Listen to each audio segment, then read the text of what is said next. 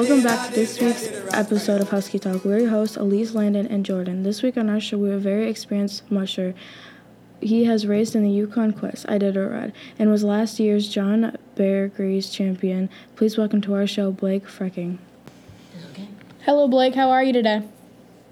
I'm great. How are you doing? Pretty good. Thanks for asking. Thanks for joining us today on today's podcast. You're welcome. Thanks for having me.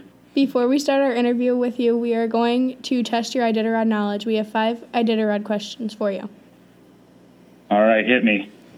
Who was the first female champion of the Iditarod? The first champion? Mm-hmm. Female. Dick Wilmarth. Female. First female, Libby Riddles. Great. What is the halfway checkpoint for the northern route? Cripple. Yep. How many minutes apart do mushers start?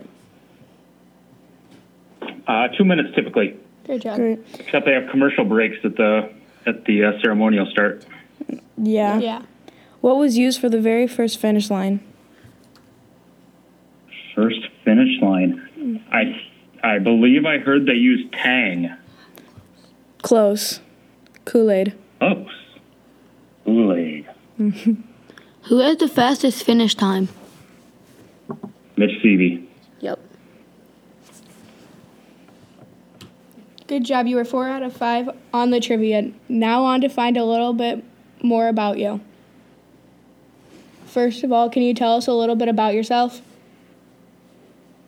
Certainly. So I grew up in the southwest corner of Minnesota on a farm with a bunch of livestock, and we raised a lot of different crops, corn and soybeans primarily.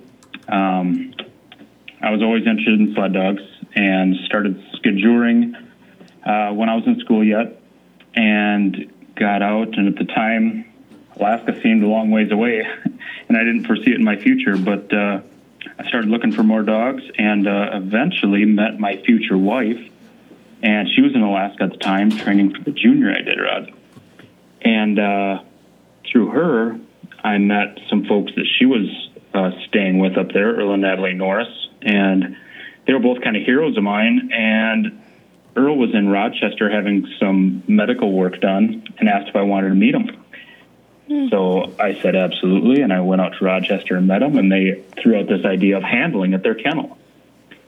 And I thought about it, and I just couldn't pass the opportunity up. So I quit my job and headed for Alaska. And they were both in their early 80s and still had 100 dogs. And we, the first year, there was another person there running their Iditarod team that year, Sean Seidlinger.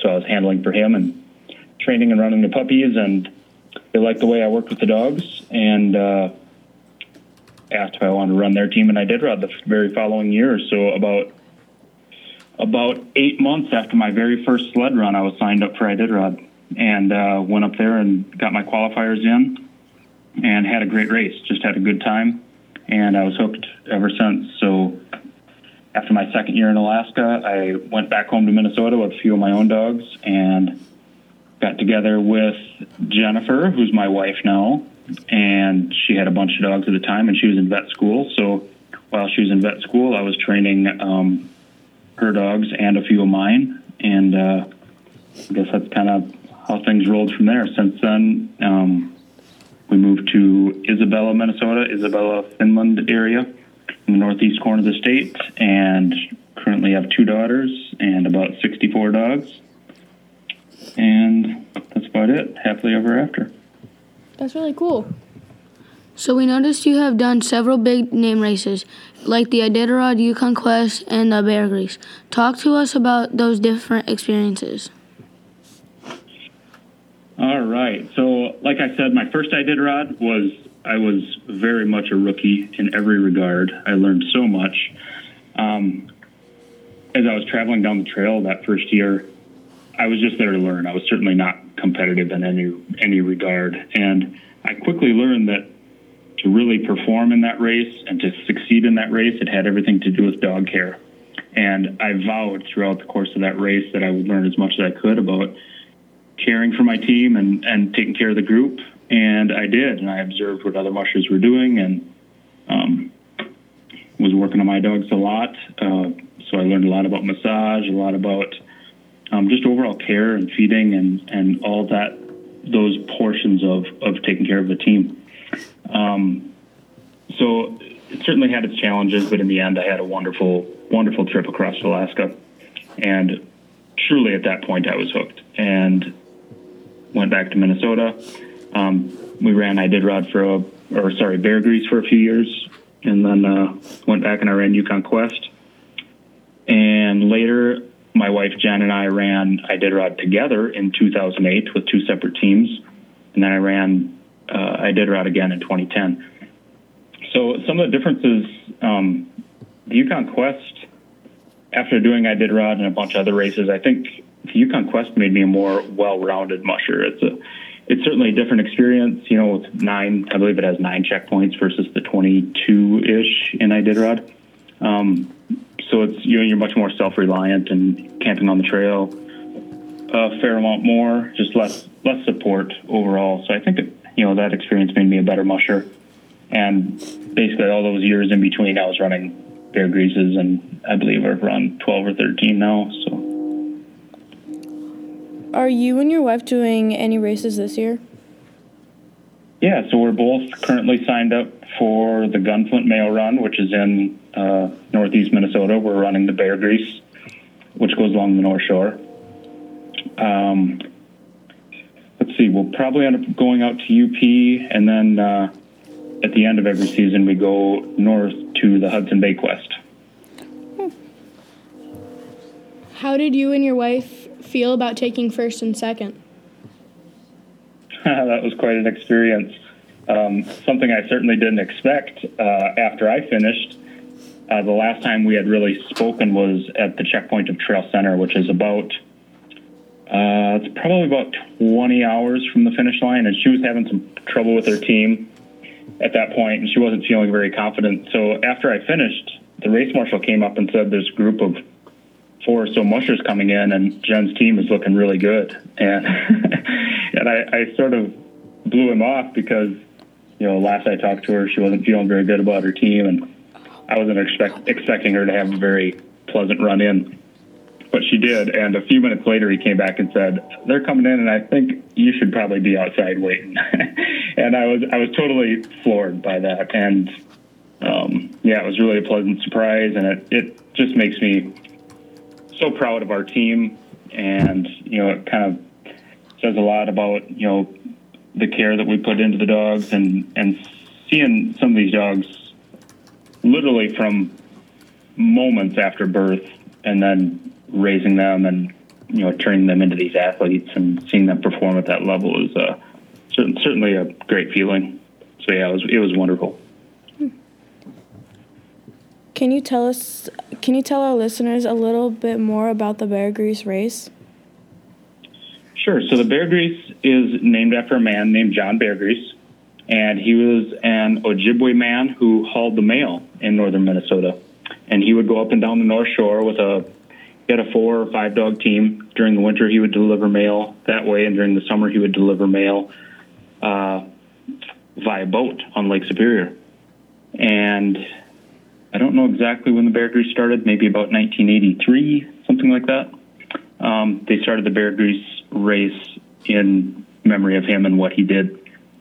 It's a much different race than the Iditarod. It's a different race than anything else. The trail is generally amazing. It's pretty infrequent that we have poor trail conditions, but it's got a lot of elevation changes. It has actually in the 350 miles or whatever Bear Grease is now. It's got more elevation change than the Iditarod, where we don't have a lot of mountains, but we have, because it's right on the North Shore of Lake Superior, it's constantly up or down. So it's a lot of climbing and a lot of descent. So Bear Grease, I believe now it's just over 300 miles, but it has varied quite a bit over the years. Let's see. Yeah, I believe there's 6 checkpoints that travels for the most part fairly close to the North Shore, and then it hits the Gunflint Trail and goes north to Trail Center. and then back down and finishes in Grand Portage, which is right up on the Canadian border. What would you say a big reason is that you two were able to get first and second last year? Well, I think, there's a lot of different things. Our training is always very similar, regardless of what we're doing. Our training kind of by default ends up being quite similar. So I think that played a part, certainly. Let's see. Dog care is always foremost in our mind. Finishing first and second definitely was not. Our primary goal is always to finish with a happy team with tails wagging and screaming at the finish line. And we both had that, but we just ended up 1 and 2 at the same time. So even though first and second is not necessarily our primary goal, it's certainly wonderful when it happens. And to have a happy team at the finish line is just icing on the cake. That's really nice. Yeah. We heard while on the Hudson Bay quest, you saw polar bears. Tell us about that experience. So I had never actually seen a polar bear while on the trail. We've seen a lot of tracks over the years, and the trail takes us right through the Sow's Denning area. So the polar bears realistically aren't a huge risk for us because all the sows have cubs at the time, and the boars are out on the sea ice seal hunting, so they're not really an issue.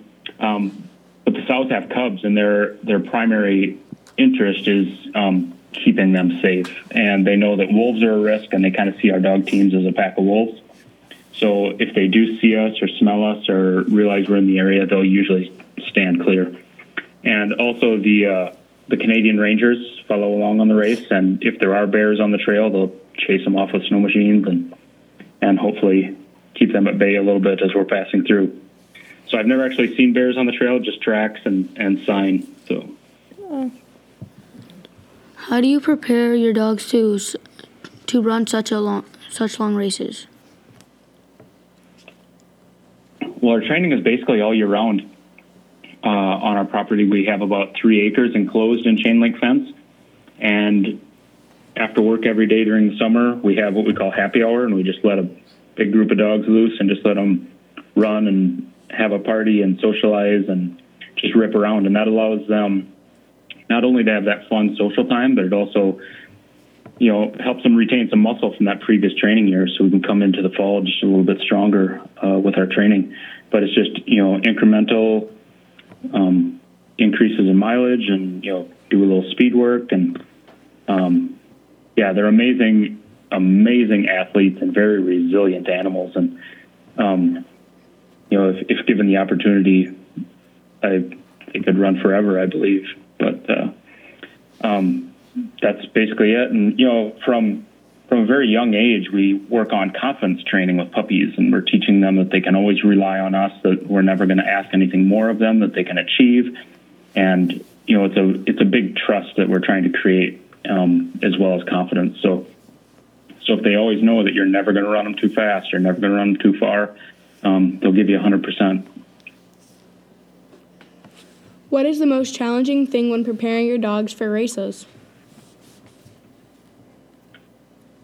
Most challenging thing. So I would say this time of year during early fall training, when we're trying to get training in as well as, getting to work every day and putting in that time and managing that with 2 daughters and all that. That part's a challenge. And usually, we're usually training by about 4 a.m. every morning. So the days get a little long later in the season, and it's just starting to happen now when it's cool enough throughout the day. We can train at any time, so we don't have those super early mornings, and so it's a little less fatigue on everyone. But that early season training is usually harder because we're up so early training every day. The next part on the show we call Would You Rather. We are going to give you 2 choices, and you choose the one you'd rather do. All right. Dream vacation or the Iditarod? Iditarod. Actually, the year that Jennifer and I ran together, that was our dream vacation. It was actually our honeymoon. Oh. Alaskan Huskies or Siberian Huskies? I'll stick with Siberian Huskies. Champion or Red Lantern? Well, since Champion pays better, I'll stick with Champion. Beargrass or Iditarod? Iditarod. It's been a few years since I've run it, and that's one race I really miss. So I'd say Iditarod. What's your favorite race? I'll stick with Iditarod on that one as well. Yukon Quest and Bear Grease would be a close second, though. Yeah. What is your go-to song to listen to on the trail?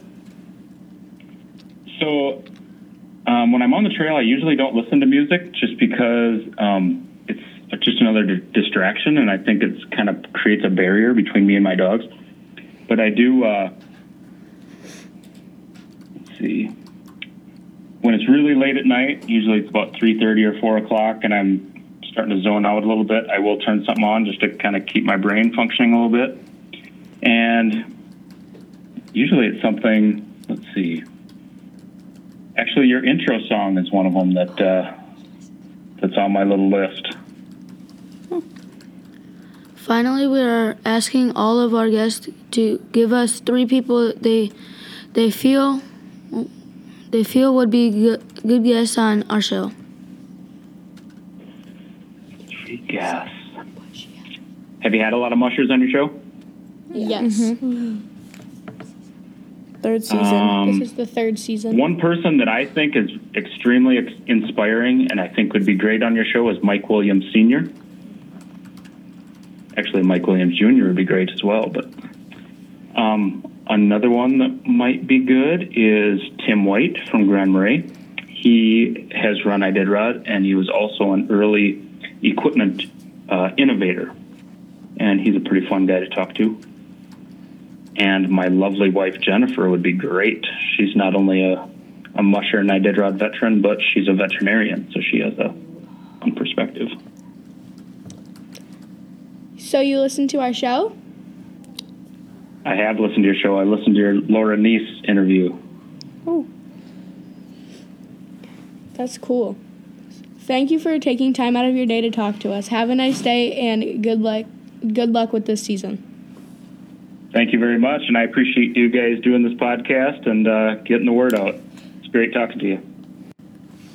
Special thanks to our guest, Blake Frecking, for being on our show this week. Subscribe to us on iTunes and tune in next week. We would also like to give credit to Hobo Jim for our theme song, the Iditarod Trail Song. And now enjoy a clip from Blake's favorite song, the Iditarod Trail Song. Well, way up in Alaska, the state that stands alone, there's a dog race run from Anchorage in the Nome. And it's a grueling race with a lightning pace, where the chilly winds do wail beneath the northern lights, cross snow and the ice, and it's called the Iditarod Trail. Well, give me a team and a good lead dog and a sled that's built so fine, and let me race those miles to Nome 1049. Then when I get back to my home, hey, I can tell my tale. I did the Iditarod Trail.